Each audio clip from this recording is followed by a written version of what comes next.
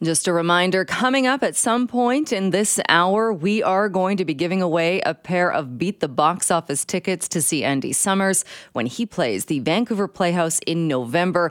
The former member of the Police playing some of his classic hits, so stay tuned for your cue to call for those tickets. Right now, though, we are talking a bit more about something that was raised by Catherine Langmead. She joined us earlier on in the show about the South Memorial Park pond, and she talked about how the pond leaks and the water drains out of it, and how residents in that neighborhood feel quite left out as it's not on the list of water features that could be spared, that could have the water turned back on. And she said she recently went to the park board with her concerns, but feels as though she is not being listened to. Well, joining us now to talk more about this is Brennan Bastyovansky, the ABC Park Board Commissioner, one of the ABC Park Board Commissioners. Commissioner Bastyovansky, thanks so much for coming back on the show. Yeah, thanks, Jill. Appreciate it. We haven't heard a lot about the South Memorial Park pond, although there are some residents, including Catherine, who is upset about this and would love to see something done about it. What is your take kind of on this particular water feature and what's happening with it? Well, we know that this pond is like a beloved feature in the area. And so it's I know how gorgeous it is. I've been there and that type of stuff. And the thing is that there's a complex problem with how like the current setup is with that park, and it was damaged when they did some work to it, so it does have a leak in it. But there's other ways that the park board was looking at trying to keep it as beautiful a spot as possible.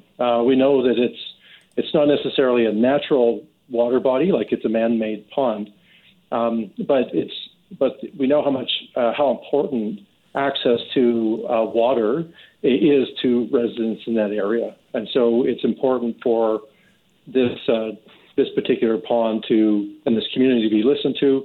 The pond deserves time and attention, and we want to hear from the community about it.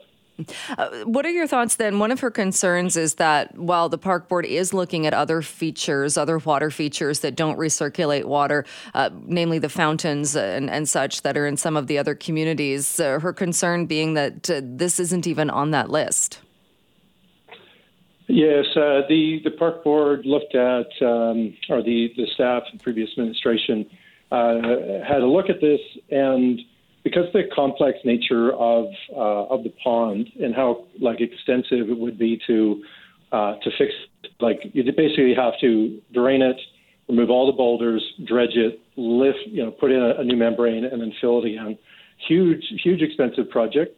And so what we're trying to do is find more cost-effective ways of actually serving the community. And one of the ways that the staff were looking at solving that problem was, if it's a seasonal wetland, it actually provides, the water level does naturally fluctuate, but there are ways that they are able to allow more rainwater to be captured. They can fix the drainage in another way that will actually allow to retain longer or more water over time. And it's really about 10 months a year when it's capturing water. I mean, it rained today, so it's got a bit of a top up. It's going to rain over the next couple of days, so that makes a big difference.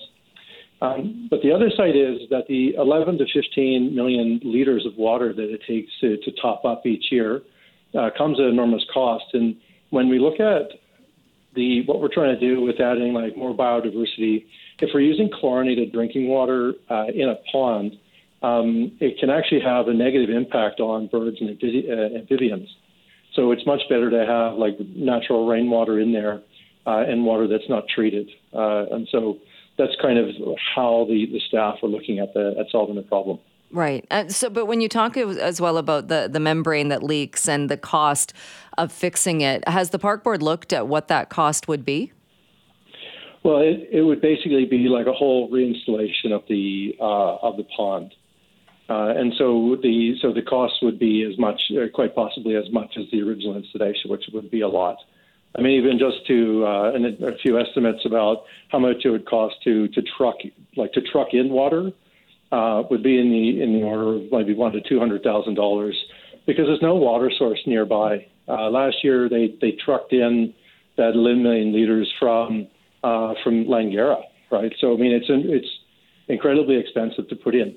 Now, so that's why we want to engage the community, understand like what are they after, and then look for cost-effective and environmentally sustainable ways to actually maintain the water levels. Right. And do you at this point have any idea what something like that would look like? In what sense? In terms of like in cost? In costs, and also how you would, like you said, this is a man-made feature, and it's different from the other features that we've been talking about, whether it's fountains or such. So is there a way that you could keep a water feature in that part of the park, keep a pond, and make it a more sustainable feature? Well, the pond isn't going anywhere. I know that there are concerns that it'll drain dry. The reality is that it hasn't had a history of doing that, even with the drain. Like staff are telling us that it won't go down to zero. The setting it up as a natural wetland actually is better for birds and the ducklings because of the different types of like bugs and plants and stuff like that grow and change over the seasons. So the pond isn't going anywhere. The staff are doing what they can to keep it as accessible and clean for residents to enjoy, and also to provide, to set it up in a way that is more in harmony with the natural environment, to encourage more local wildlife to take refuge there. Right. And that does seem to be something that the residents are quite concerned about as well. Not only that it's a nice place for people to go and sit and enjoy some quiet moments and that, but it is a pond that it is a feature that is used by a lot of wildlife, or that is used by a lot of birds and different animals.